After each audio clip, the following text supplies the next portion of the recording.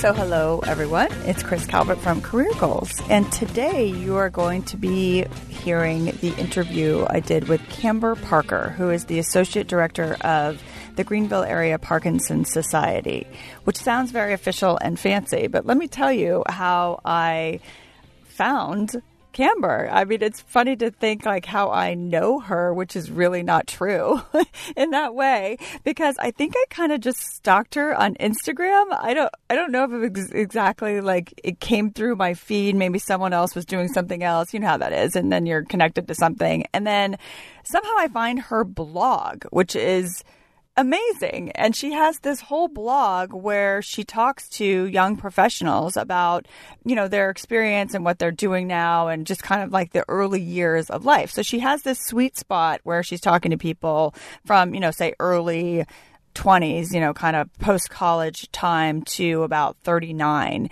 which is, I think, a really nice sweet spot for where I talk to people also in so critical about the decisions that are made there and the trajectory that is set and the course of events that happen, the people that you connect with in that time is really, really sets you up for what you will continue to be doing in the meat of your career in your 40s and 50s. So super excited to be talking to her about that. But Camber has this full-time job life that existed before this, which is really a big part of this story, and why I want to talk to her is talking about the idea of switching from a corporate life and going into an environment where you think out of college, like, I've made it. This is totally it. I am like set. And you've worked really hard and put in all the skills and done the level of work before in college to get you that job. Then you get that job, you show up, you know, you're killing it, and you realize, shoot, you know what? This is not for me. This is like so not for me. And now what do you do? So Camber ended up making this transition, making the hard decision to go from corporate life into, you know, a different industry, in this case, to the nonprofit sector. But even if you're going to switch corporate for corporate, I think it's still a little tricky just to identify what it is that's not working and then really get to know yourself. So Camber has this really nice experience to relay to you. And again, I think this conversation will be so exciting for so many reasons, because the way that she kind of navigated these first couple years, even the ending of college and then, you know, through the beginning of her work life, is really cool and really interesting. And I hope you enjoy this conversation with Camber Parker.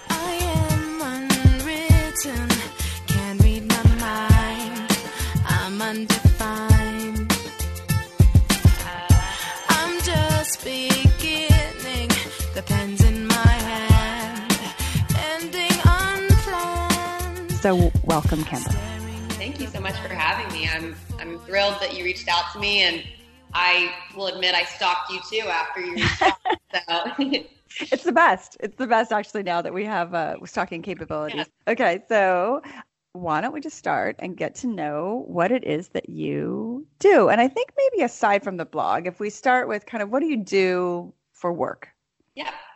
So I will give a quick background on me. So I am 23 years old. I originally am from Baltimore, Maryland, and I came down to Greenville, South Carolina, which is in the western part of the state, to go to college at Furman University. Ended up leaving, went to Tennessee for a year, and that's when I came back to Greenville, where I ended up coming into a role that I had interned for as a student. So I currently serve as the Associate Director for the Greenville Area Parkinson's Society. We are a 100% locally founded and funded organization. And so my role really does consist of wearing several different hats. We have a team of 3, and we currently serve a little over 1,200 people in the upstate of South Carolina. So around 10 to 12 counties, with people who are dealing with Parkinson's disease, not only the patients, but their families that are affected by it. So we provide advocacy, support, and education. And so, like I said, 3 staff members working with a little over 1,200 people, and the numbers keep growing. So you can imagine we're stretching ourselves pretty thin, but I do love what I do. I have a personal connection to Parkinson's disease. My uncle had Parkinson's, and that's why I got involved so many years ago as a student. And so it's really cool to see everything come full circle, especially because this is a job that I'm so passionate about, and I get to combine something I'm passionate about with connecting with people. My job every single day is meeting with different people, trying to figure out how we can partner, how we can make the lives of our members better while they're fighting this disease. So I look at what I was doing my first year out of college, which was working in the corporate insurance industry. And I was sitting in a cubicle for 8 to 10 hours every day. And looking back at it, I have no idea how I even made it a whole year, because that is so not me. Mm-hmm. And so what I'm doing now is way more me and just way more fitting to what I would like to be doing in the future. I love this so much for so many things that you're in there that you said. So let me just ask you in terms of the trajectory in college, because I think this is a kind of a critical thing when people finish high school, go off to college, really excited, like, oh, great, I'm going to go to college. And I think there's so many reasons you're going to college. One of them is to grow up, and the other is to get educated, and the other is to, meet friends and connections and all that kind of stuff. So I don't imagine that you had this vision in your head when you first went to college, because you kind of took this detour in corporate insurance all along the way, right? So when you went to college, coming down from Baltimore, where were you thinking of going to college and why? Like, what were the options that you were looking at? Yeah. So I knew from at least the beginning of high school that I wanted to go down south, because I did not like the cold, and like many people. And my dad is actually from South Carolina. So because of that, I, had been coming down to South Carolina my whole entire life. And through that, I found Furman University. But I was looking at several other mid-sized schools in the South, like Elon University, Wake Forest, Sewanee University. Those were some of my big schools that I was looking at. And what really sold the school for me was the size. Furman is only about 3,000 students, and I felt that this was going to be the place where I could really make a difference. And at the time, my uncle had just been diagnosed with Parkinson's. I was not anywhere near thinking that I would end up doing something with Parkinson's, but I knew that I could make a difference somehow. And so I was able to, really be, I don't want to say big fish in a small pond, but essentially I was able to really get involved in a lot of things that I cared about. I got involved in a sorority. I got involved with the tour guides and, admissions on campus. I got involved in a leadership institute. And so all of those things really led me to what I'm doing now. That leadership institute that I just mentioned was actually through Furman, and it's how I met the co-founder of the Greenville Area Parkinson's Society. So had I not been a part of that program, I don't think I would have found out about the organization when I did. And if I hadn't figured that out back in 2014, who knows where I would be now. So I really do think everything has come full circle for me, but it's funny looking back at it, because I never would have imagined, one, that I would have found an internship surrounding Parkinson's disease, but two, I never would have thought that I would have left the corporate world to come back to a nonprofit, because senior year of college, I thought that was the end all be all. I thought I was going to climb the corporate ladder. Right. And I'm not ashamed to say that, because I think a lot of us feel that way. And I quickly learned that it was just not a good culture fit for me.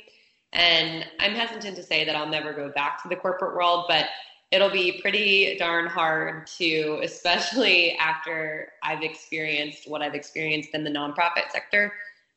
There's just so much good that happens, and it's so tangible. Yeah, because I think you're right. I think what happens, what this is my impression, is that just the same way that kind of Instagram and, these social media sites sell all of us on this other world, like this other life that's out there that everyone is living and it's amazing. And, oh, well, I really, really wish I could do that or have that or be there or whatever. I think the same thing might be true for jobs. And I think when you're in college, the idea that you're going to college is so that you can get into one of these positions, because maybe you could do other stuff that you didn't need to go to college for, but oh no, you need to go to college. And if by that doing that, then therefore you must be in this trajectory and this is your path. And so I kind of get the impression that people are sold certain stories about the way that life should unfold in terms of this. And then if you don't go to one of these, big corporate jobs or something, that somehow you're failing yourself or you're not striving or you're not, pushing or whatever. And in reality, I think that just could not be farther from the truth for those people who really know themselves and have taken the time to become self-aware before they go and make these moves. They're just going to be a lot happier. They're just going to be able to cut out some of that misery, really, of being mismatched in either an industry or in position or in culture, like you said here as well. So when you went to school to study, did you have a certain plan of what you were going to study? So when I got there, I knew I was interested in communications, and I actually wanted to be a journalist for a very long time growing up. Katie Couric. What brought that on? Were your parents journalists or something? No, they were not. So I loved to read and write. That was something from an early age I just always loved to do. And I remember seeing Katie Couric once, like maybe when I first started watching the Today Show or, something. And I just said, I want to be her one day. Yeah. And so I ended up really going into like every project I had in elementary, middle school, maybe early high school was always focused on journalists. And I got to college and I did an internship at a local publication company. So different than journalism, than broadcast journalism. But I realized that it was not a field that I actually was interested in at all. But that summer that I had the internship at the publication company, I was actually introduced to the concept of networking. Now I was a sophomore in college, so I was, 19 years old. My friends and I were not familiar with it. We were not familiar with going to networking events, but I had one mentor really, without even knowing, I think he invited me to just a coffee date one day with somebody who we were trying to have become a sponsor for the publication company. And she was younger. We were about 10 years apart in age, and she was a Furman grad as well. And so we sat down for coffee, and I don't know why I felt the need to, but I reached out to her the next week. And from there, she sent me to 10 new contacts. She was like, reach out to them. Here's what they do. Just ask them about their stories and their path. And so I set out that entire summer to do that. And I think that's where my love of networking and connecting with others really came from. And so I really am not surprised that I have a blog that is focused on hearing people's stories. Completely. Yeah. That's exactly what that came from. So going back to your question, sorry, I know I just went a little. No, that's perfect. That's perfect. It gives so much good information to people too, because this is not just a one answer kind of life, things happen. Me too. Yeah. But so going back to what you were asking before, I thought I was going to be a journalist, and it was through all of the different experiences I had at Furman that did change my path that I thought I had. As I mentioned earlier, I was part of a leadership group, and I found a lot of business development skills from an early age. And obviously they were not the type of business development skills you gain from experience in a real world position. But I was, I had the opportunity to lead different projects and to manage projects. And really in combination with that, and then going on these coffee dates, as simple as that may sound, I found that I really loved meeting with people just on a daily basis, finding out how we can work together and partner, and really just being a connector. And that is my ultimate goal, is to be a Mm-hmm. connector. I think my peers think of me like that, but I would love to become that for a lot of different people and different demographics. Mm-hmm. I totally see this. Okay. So let me ask you, when you were at the publication company and you said that you realized that wasn't really a fit for you, even after all those years thinking that you wanted to be in journalism, et cetera, what was it? What did you identify? What about that industry that wasn't working for you that was different? Because I'm thinking connecting, to me, that seems like journalism seems to be a connecting kind of job. hmm So there wasn't anything, it was a gut feeling. It wasn't something that I think is tangible that I can share. It just did not feel right to me. It And didn't. it didn't propel you to say, okay, let me go. Okay, so if it's an environmental fit that's not there, let me go have four more internships and see, what I mean, that's what I'm thinking. Like, would you advise someone to do that? So say if I wanted to do something for my whole life, I just am thinking like, are you going to get 20 years down the line and thinking like, oh shoot, what if I didn't do those four internships? So it just kind of what allowed you to then just kind of leave that aside? Yeah, because I mean, this is something that I was thinking about for years and years and years.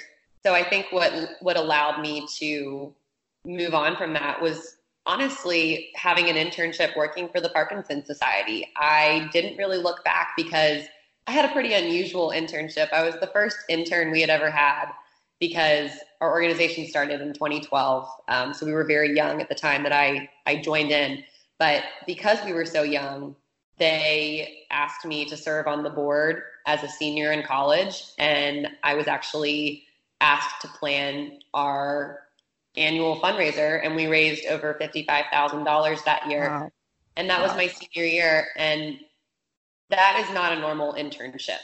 That was something that I was very grateful to them because they were willing to invest so much in me. And I credit my boss with a lot of that.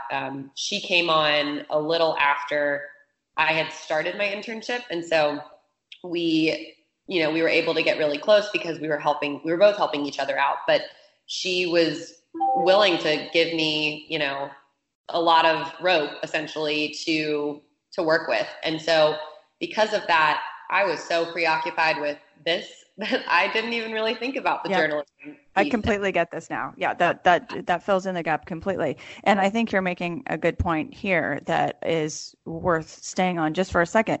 These opportunities that exist, first of all, it's taking the initiative, right? So but for you doing that and because you could just show up for that internship and just kind of like chill, just kind of like, okay, I'll move these papers from left to right and you want me to make a phone call here and there and I'll make sure that the people have coffee if they come to this whatever. Or you can say, you know what? These are the skills that I'm good at and I would want to develop, or hey, let me try. And I think so many people that I talk to that have really good success in their career. I don't mean success like they're making, $5 million a year and it's not like that are happy and fulfilled in their lives are the people who say, I just tried it. I just am willing to try. And then by doing that, you're able to, there's that idea in like neuroplasticity, right? That if you just things will die off in your brain if you don't just keep working them and moving them. And I think that's true in your career also and in your own personal growth. If you don't just keep trying things and putting yourself out there and putting yourself in these situations to see, even by contrast, oh, I hated that. That is amazing information. That is excellent information. It's almost as good as I love that because right, because you can get to the other side of that. So I really appreciate this about your whole story, and I think it's encouraging for people to see. If you give up, quote unquote, because I could totally see someone saying like, oh, wow, you give up on a dream, but no. This is a childhood dream. And what you're saying that's so easily identifiable is you are a connector and a doer. So you are going to connect and do. So whatever that environment exists around that to connect and do in, that's what's going to be happening. And I think that I'm just realizing this as we're having this conversation. It's like a really good big picture thing for all of us to look at to say, what's the really big idea here that you're doing? If you take it out bird's eye view, what's the main idea? Just like you would if you're writing an essay or something, what's the main idea? Connecting and doing. And then with you, then you have that context of the Parkinson's Society, which is awesome. Obviously, if you have like a personal connection to that, you're going to be more invested. But it's really in the work. You could take the work that you do for this society and go to another society and go to another society and probably have also great fulfillment because it's all that connecting piece. Absolutely. And I think just your point about, saying whether you hate it or you love it is a really critical feeling to have when you have an internship. The same thing goes for a job. And that brings me to, what I was doing the first year out of school. I found out really early on that it was just not for me. And I am very prideful. I did not want to leave the company. I felt like that I would be quitting, internally quitting. Yes. And I am so glad that I did that because I would not be where I am today. I am actually celebrating my year anniversary with the organization and my year anniversary back in Greenville. And I feel like I'm really at a point in my life where I am so content with everything because I'm doing so many things that I love, but none of this would have been possible had I not gone to Chattanooga, Tennessee and experienced working for that company and realizing that I didn't love it. So I can't say it enough how important it is to leave when you don't think you're in the right place. Like it might be embarrassing. It might be really hard. I'm really private. And so I did not want to tell anyone about this, about leaving. And I am so glad that I did because making that jump got me here. And, then we wouldn't be having this call right now. So it's really cool to think back on that. But I'm really fortunate that it happened when I was 22 and not when I was, 42. So absolutely. And that's what would be predictable is that it would happen when you were 42. And that you would have stayed and you would have just trudged through and you would have had all these conversations with yourself about like, well, are you just leaving because it's hard? Are you just leaving because it's this? I should, I can't stand it. We should all day long, you should stay, you should do this, you should, whatever. And it gets you into a lot of trouble, I think, down the line. How did you end up in this corporate insurance industry job in the first place? Though, like, how did that even come about? Was that from like the career office? Did you go in there and they said, you'd be amazing in insurance? because I actually, in business school, I studied insurance. I love insurance. The whole, risk management aspect of insurance, I think is incredibly fascinating. It's a whole nother world. But how did it even happen for you that you ended up there? A lot of people ask that because I always, I was a political science and communications double major at Furman. And so naturally, my little joke is naturally I went into the insurance field, but exactly. Yeah. So it always gets a few laughs, but I did go to the Career Center. They did not tell me, hey, you should look into insurance, but through the Career Center, I found a job opening for a rotational program. It was a leadership development program. And I say it now, I think it's so funny because I believe wholeheartedly the reason I got that job was because of my leadership experience with the Parkinson's Society. Oh, wow. And, okay. Yeah, because I had a lot of leadership roles as an intern. And so I really think that was what led me there. And so even though I wasn't doing all of the, the math behind everything, I was handling long-term disability claims. As I mentioned earlier, sitting in a cubicle for 8+ hours a day. Were you on the phone with people? Is that what you were doing, managing the actual members? Yeah, so I was actually managing claims and clients, and that was I was the person saying yes or no to people getting disability insurance. So that was very emotionally taxing, but ultimately I chose the job because of the leadership potential. And it, as I mentioned earlier, it just ended up not being the right fit for me. But it's very ironic because I really do believe that I got the job because of the Parkinson's Society. And then because of the insurance job, I was able to come in back to the Parkinson's Society at the level that I'm at. So it is really, I keep saying it, but it has really come full circle.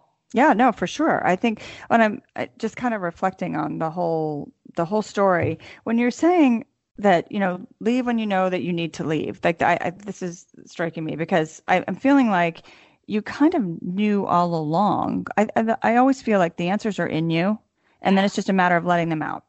So I'm kind of feeling as you're talking that you kind of knew all along the work that you wanted to be doing, and you just kind of ended up in this industry. Maybe you thought that it was going to be something different than it actually was, or maybe you didn't. When you're 19 years old, 20 years old, 21 years old, I don't know if everyone thinks about the environment that you're going to be doing these jobs in. So it's one thing to go and work, because you can be on the phone in a call center, and you can be on the phone as a sports agent, and you can be on the phone all day doing disability, and it's all very different, right? So, and that you could be quote unquote in a cubicle or in an office, but those each one of those feels very different too for whatever people are doing. But I think what's the driving force here is this connecting thing. So when you're sitting in this corporate insurance cubicle, I imagine you there, right? So you're there, and I've been in plenty of cubes myself. So you've been in there, and you have a little, you have a little Little desk mic. phone, Yeah. little mic. Okay, oh, that's right. Yeah, because now you're all hooked up into your PC. Right. Okay, so you have a little mic, and they're probably recording things. Maybe they have some scripts popping up. I don't even know what happens in this whole thing. What's the day? What is the day when you're like this today? Like today is I can't do this job one more day. Like I cannot keep doing this.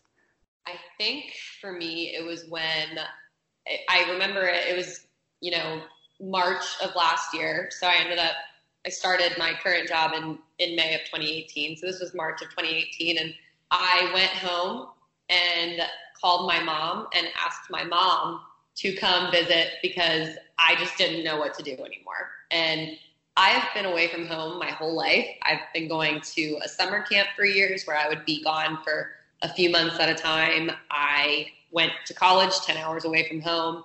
Yeah. I'm used to being away from home. Right. I get it. You're saying like you're not the person who's calling your mom. My mom I get and I, this. we talk all the time, but like we're not I get it. Yeah. dependent on each other. Like Mm-hmm. we love each other. We have such a great relationship, but with my whole family, but they just know that I've always been this way. I'm always going to be away from home. Hopefully not for too much longer. I hope I'll move No, but on. you're independent. I get what you're saying. Like you're independent. This is not a crutch for you. Right. But I called my mom and asked her to come down to see me because I really didn't know what to do anymore. My confidence was gone. Yeah. That is one of my biggest strengths, I think. And I would say a lot of my friends would probably say that about me. And I just didn't even recognize myself anymore. I was avoiding calling my good friends. And that was when I knew, because no job should make you change. No job should make you, unless it's for the better, but Right. no job should make you like just really change the core of who you are. And so like I love to exercise. I didn't want to work out anymore. I love to socialize, didn't want to go out anymore. And that's just disgusting to me because that's like who I am. And so Yeah, it's almost like a low grade depression hits in, like you just know that like your energy's all off, and right, it's just like nothing's working. yeah. So again, I definitely had my own version of low points in that first year out of school, but I am so glad that it happened. I really am, because now I'm on the other side of it and I'm really happy. Yeah, that's interesting too, because you don't want to, people are going to have their path. Your path is your path, and there's never any like, oh, I wish I'd take this whole thing back. And it doesn't matter where you are in your career. I think everyone has something that they would have tweaked just a little bit, but then of course the big picture is, well, no, I don't want to tweak anything because then I don't know what would have happened. But there is also a lot of benefit, I think I'm really getting from your story in just the struggle of it, because how do you know that? Then you go, maybe you got that internship at the Parkinson's Society, and then you ended up working for them right after. And you might still have this like struggle in your head, like, oh, I'm really loving this, but should I do this in private industry? Should I go into PR? Should I do, like if you're smart and successful, also, I think it's easy to kind of, get ahead of yourself a little bit with all these like, oh, I could do this, because you could do a lot of stuff, and be successful at it. It's just whether it matches up for you. So I'm appreciating that whole story. So now, from where you are now, where do you kind of see things going? Do you plan, like, say, down the road, or do you just kind of like let it, go with the flow? Or how do you manage your career now?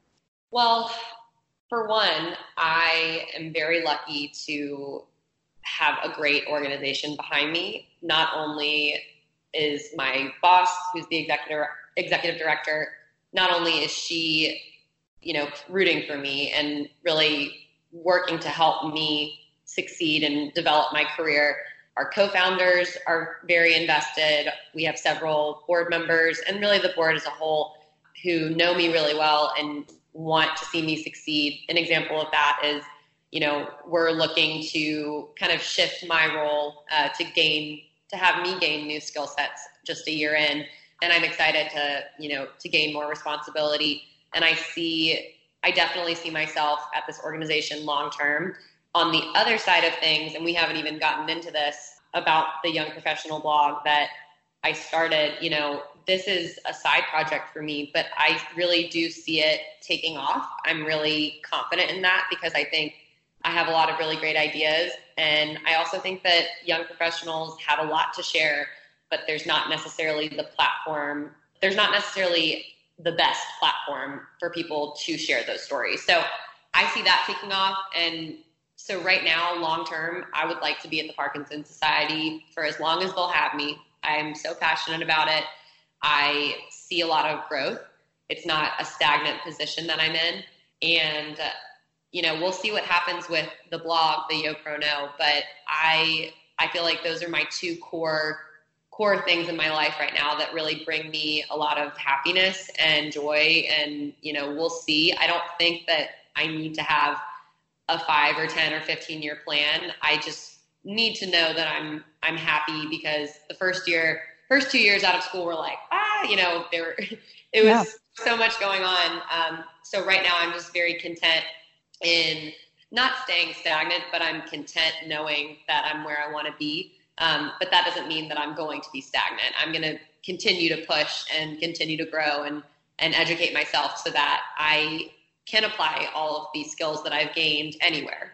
Yeah, no, I think also what you're saying too is really important in talking about your executive director, who, in my impression from what you're saying, is a really good mentor, is a really good cheerleader, is a really good supporter of yours. And then being in that environment, that is tremendously helpful. And so, of course it's helpful, from a personal standpoint because you're in an environment that's awesome, but to have someone who can also kind of guide you with, okay, great. You want these skills. Let's figure out how to get more skills. And I think so many people, we don't think about our career trajectory in terms of what skills do we want to be acquiring, or what skills can we acquire? What are we really good at? And making sure that we're doing something that we're good at least once a day, because that's really where you're going to get the most growth. It's just in your strengths. And so having that, because I feel like we have this impression that, like you did, going to this big corporate situation, which they have amazing leaders and amazing training too. So it's just a matter of where the fit is, right?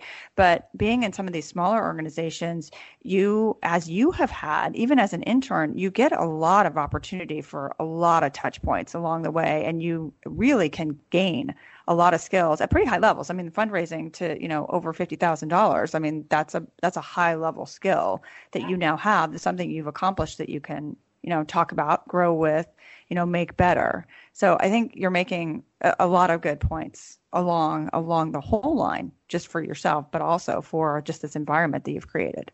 Thank you. I think that what I've learned, if you had to put everything that we've already talked about and just everything in a nutshell, like what is my biggest takeaway from the last couple of years, it is being self-aware. Yeah. Hands down, self-awareness is key. When I actually went to my training orientation for the leadership program that I was in at the insurance company, we all had to take StrengthsFinder. So if you're familiar with that, it gives you your top 5 skills. I love personality tests. I'm such a nerd about it. Me too. Of course you do. You're a connector. Of course you do. We're twins. So we all had to take this quiz, and they told us when we all got in the room, they said, every single one of you, even though self-awareness is not one of the 5 strengths, we all had very similar strengths. You know, you could tell that we were all in the room for a reason, but they asked us, why do you think you're here? And we all were making connections to the Strengths Finder test, you know, like, oh, well, we all have, leadership, or we all have communication, or, you know, something like that. And they said, no, it's because you all tested extremely high in self-awareness. We took another test, Ravens something, I can't remember the full name, but we all tested extremely high in self-awareness. And they said the best leaders are those who are self-aware. And so that has always really stuck with me. And yeah, that's really interesting. yeah, That's like really helpful to get early on too. Like that, even being aware that you're self-aware, right? So like that's a great gift actually. Was that a test? They gave you a test before you got the job? Was this part of the job process? It was about 4 interviews. So it was a long process, but that was something, you know, doesn't matter if I'm there, that I'm not there anymore. It's still so relatable, because think of all the people that you know that are not self-aware. And sometimes you look at them in a business setting and you think to yourself, why did they just say that? Like, you know, like think of all those people. Or why do they have this job? Like this, it could right. not be a worse fit for this person right. who's exhibiting themselves in front of me. Yeah. Right. So I just found that really insightful. And, but I would say that if you look back at the last 2 years, I feel like I am really self-aware, but there's always a lot to learn. There's always so much. Like one of the questions I started off asking some of the young professionals that I was interviewing was, do you think you know yourself? And I started taking away that question just because I think that we're all always learning about ourselves. Like we're ever evolving, right? Yeah. So even if you knew this morning, you might not know this afternoon. Exactly. So I took that question away because I just started realizing that the answers were not really solid answers, because it's so fluid, you know, we're always, like you said, we're evolving. Yeah. But I think, but it's a good point, because this is kind of the intersection of knowing your strengths and then having other people, you know, validate that for you. Because if anyone, a parent, a teacher, a friend, but better to be a parent, a teacher, a mentor, you know, to someone to validate, you know what, you know, Chris, you know, Camber, you're really good at this. You should really think about this thing that you're really good at. And what you're really good about is, you know, knowing yourself. But what you're really good at is communicating with people and talking to people and making them, you know, like a part of you, and, you know, whatever it is. It's tremendously helpful. So I just want to encourage, as we're having this conversation, because I feel like you're this person who then would pay it forward, you know, with other people, as your, you know, director, I feel is, you know, doing for you also, is just to, when you recognize these things in people, to validate that in the moment, you know, validate that for them, to say, you know, like you're really being self-aware. I'd be, my gosh, if someone said, you know what, Chris, you're really self-aware, I'd be like, thank you. I don't know if you could give me a better compliment, really, you know, because it's like your whole life's work in a nutshell, like you just said, to have that. So yeah, I think that's incredibly helpful, and to have it kind of like, you know, solidified, if you will, in a test or in some way that you could say was, you know, verified fact. Okay, here it is. You know, you're self-aware. You have greater self-awareness than other people. So that's really helpful. And I think that's helpful on other points, even to think about, you know, if you don't know what you want to do and that kind of stuff, to do these personality tests and to do these skill tests. I've taken skill tests. I think they were part of probably, you know, aside from personality tests and things, which maybe you could figure out about yourself, but these skill tests are very edifying. And if you can find some of those, or work with career people on these specific skill tests, which, you know, sometimes they give, if you go to some of these big investment banks or whatever, they'll give you, you know, essentially IQ tests, but a lot of them are just, you know, spatial recognition, you know, like linear thinking, you know, idea generation, all this stuff. And if people are lost, I think that's a great place to start, just to get the validation of what you're good at, and then start going in that vein. It doesn't matter what industry you work in, really, as long as you are playing to your strengths, whatever they are. For the most part, I think all of the tests that I've taken are very spot on. And maybe that's because I feel like I have some intense qualities that really right. Exactly. That you play to. Yeah. That are like at the forefront. Exactly. Oh, very cool. Okay, so let's talk quickly about your blog. And I really just how do people get involved with your blog? I think is really the key because I think it's just you kind of have to be invited, right? You can't just like call you and say like, "Hey, Camber, put me on your blog. I have this interesting perspective." Or how does it work? Yeah, so I'll give you the really brief rundown. So now that you have all of the context that you have with my first year out of school, I started this blog, the Yo Pro No, because of my first year out of school in a position that really was just not the best fit for me. And so I thought to myself, all right, well, while I'm not talking to my friends because I'm too prideful, maybe there are resources out there where I can look at what other young professionals are doing. And so that was really where the whole journey started. And I found that there are certainly a lot of stories about people's careers. There are tons of blogs that are for young professionals that are like, how to dress as a young professional, what to wear to an interview, et cetera, et cetera. But there really wasn't one place, like a hub for all young professionals. And so that's what I really aim for this blog to become. Obviously, I had to start somewhere. And so I started while I was living in Tennessee. I interviewed my first interview and my first young professional. And it just kind of, the idea came to me in that first interview. Oh, Sean, how would you like to connect me to the next person? And then it just started this whole web. I've interviewed 40 people currently, and I've only released about half of those stories. I like to have a lot of stories, in the queue, but I have interviewed, out of the 40 people, I would say there were about 10 starters, if you will. So I might be talking to a friend about the blog, and like in a perfect example, a friend of mine from college said, "Oh, you need to talk to my cousin. She is a news reporter in Indianapolis, and now she's like, she's a guest host at the Indy 500. Like she does all these really cool things."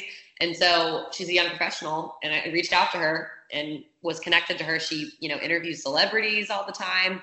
Like how cool is that I was able to interview her, but I wasn't connected to her through a previous interview. It was just my friend and I talking, and he thought, oh, here's a great person. So I guess to answer your question, I like to have each of my interviews connect me to the next interview, because I think that just has a wider concept that everyone's really interconnected.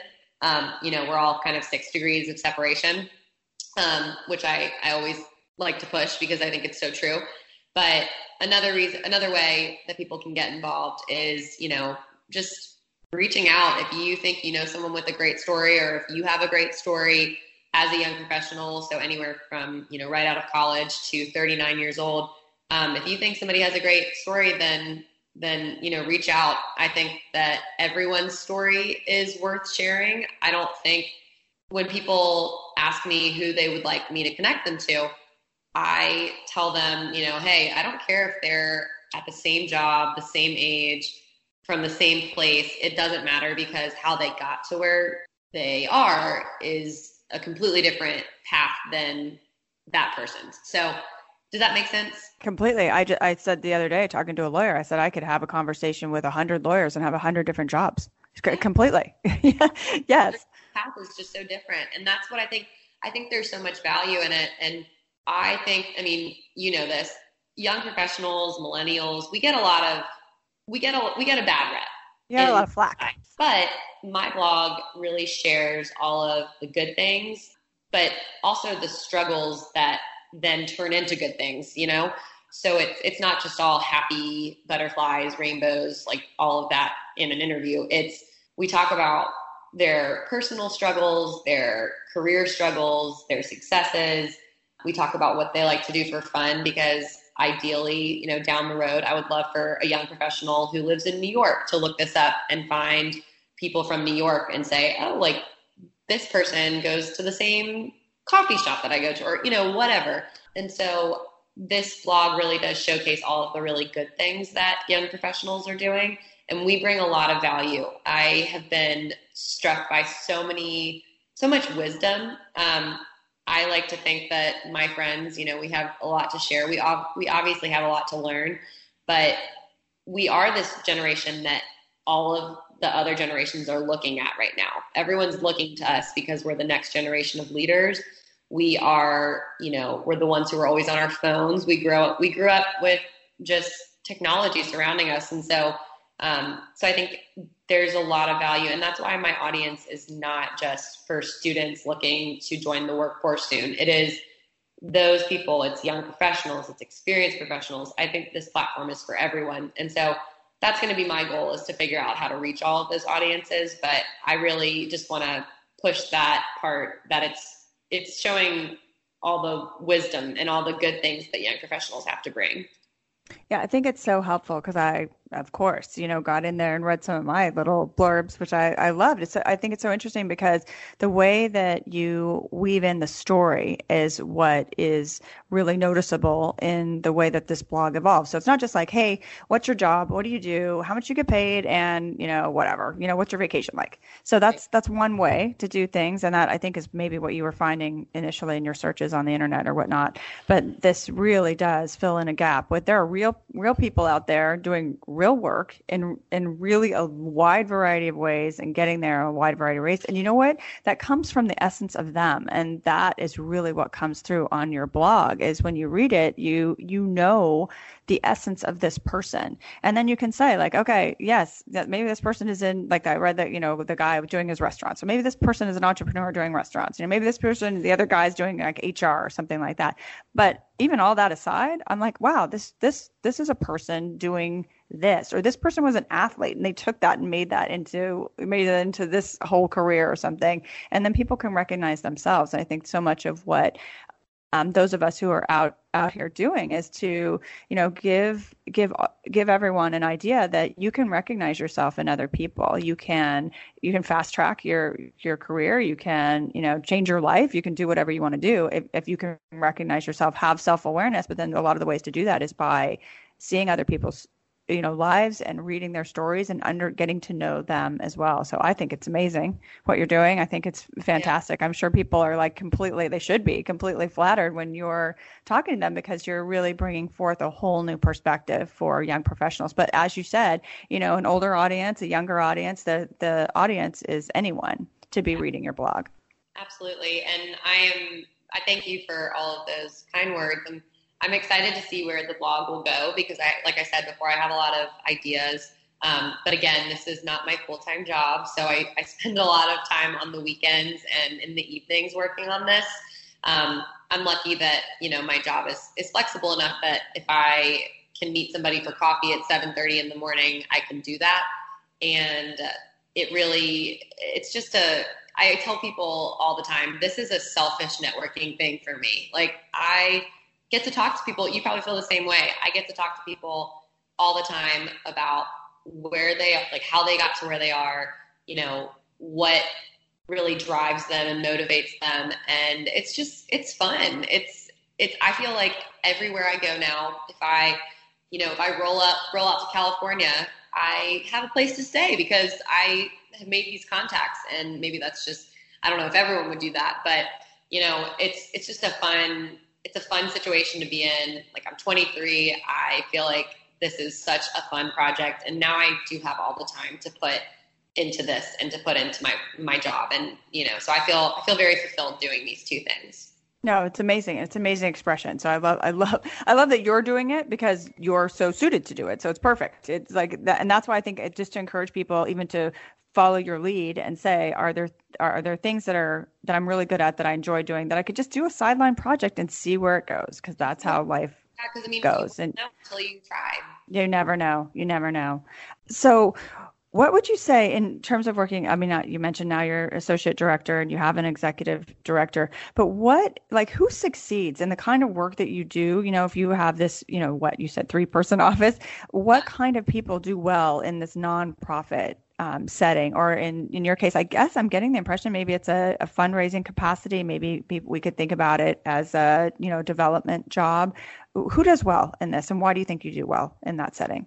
So I think, hands down, you have to be self-motivated and you have to be comfortable managing your time well, because especially for such a small nonprofit, we run our schedules. We create our schedules every day. I work from home sometimes. I work from our office. I work from coffee shops. Not everyone can do that because you have to have just a lot of discipline. And so I think hands down, you need to be disciplined. The second thing is you need to be comfortable wearing a lot of hats. So you need to be versatile. You need to be okay with doing things that are not on your job description because, just last week, my boss was helping me move boxes and boxes from my car because we had 3 programs last week for our members, and I am moving to a new apartment this week. So she helped me, lug all these things out of my car. Like, the executive director shouldn't be doing that, but she does it because it used to be just her, and she remembers when it was just her. So she is very she wants to help. And the reason I had all these boxes in my car was because I do all of the operations and logistics for all of our programs.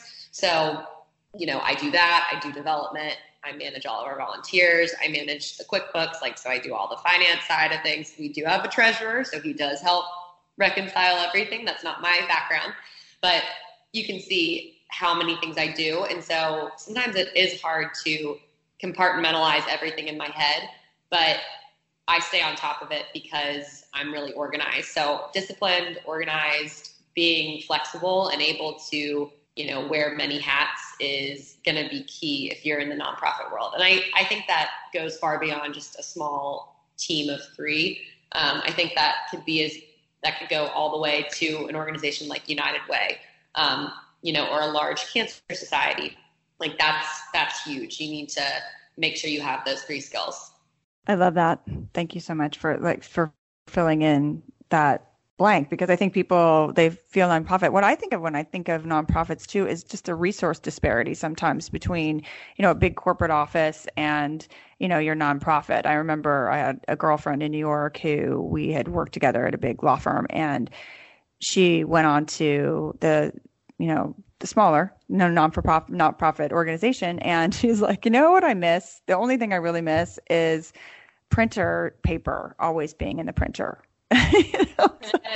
It's just these little things that you don't think about. So I'll just ask you, as we, are talking about this, do you ever have resource problems? I mean, because you have to get your own funding kind of thing. So is it, because you go from a big corporation like you're talking about, where they're like, okay, here's our conference room, and here's the, the PowerPoint we're going to go up on the smart board, and et cetera, et cetera. Here's all your fancy chairs, and do you want a Coke? It's over in the whatever, and then you go to this, and it's like you're saying, I mean, basically you're the whole job. Yeah. Oh yeah, absolutely. I mean, we deal with that every day. We are very lucky that, I don't know if you know anything about Greenville, South Carolina, but I have been to Greenville many times for work, and I actually love that place. Yeah. There's like a big convention center or something there, right? There's and that's not convention center. Maybe it's it's a big meeting place, and I would be there many times. Okay. So, so it's wonderful. It's a great place. I can't believe that I left, and I'm glad I'm back, but it was so hard to leave because it's just a great place. And alongside that, the community is very generous here. So we have, there's a lot of nonprofits, but we, as an organization, we are lucky to have such a generous community. On the flip side of that, we are completely local. We don't have a parent company that, is giving us money for admin or programs. So everything is funded based on our 2 annual fundraisers that we have, and then individual contributions. And we do have community partners, but unfortunately with Parkinson's disease, it's not as well known as a lot of the other neurological disorders. So what happens is a lot of people will say, I mean, they'll give small amounts, which is great. But then there's the people who won't give anything until something happens to them. And that's just the case with a lot of people all over the country. That's not just here in Greenville. And that's because Parkinson's disease is not as well known. It's just people don't want to kind of dive in until it happens to them. And unfortunately, it will likely happen to someone they know in their lifetime. because scientists are predicting that by 2040, the population with Parkinson's will actually double. Wow. And I think a lot of that is because people are going to become more educated about it. Okay. But it's so that is, to answer your question, bring it back. Resources they're definitely an issue, but we make do just because of the generosity of the community. And I think we still have a long way to go in terms of, reaching our goals, but we are so small that we're able to hit those goals every year. But we have some longer term goals that we'd like to continue to strive towards. Yeah, and I think that hits on your point of being disciplined too. It's like, because it's almost like your own business in a way. It's like your efforts are going to have the immediate impact in the success of your society. In this case, you're not-for-profit. Like, you are directly related to the result.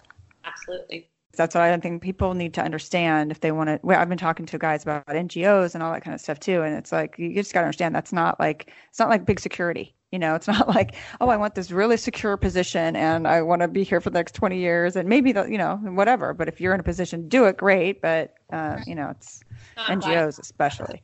Okay, I know I'm taking an extra however many minutes of your time, and I'm sorry. I know, like, these conversations always go on, but I am like so thrilled to talk to you, and I'm so grateful. I really appreciate your time. We'll talk soon. Great, thanks, Chris. All right. Thanks again, Kimber. Don't be so hard on yourself.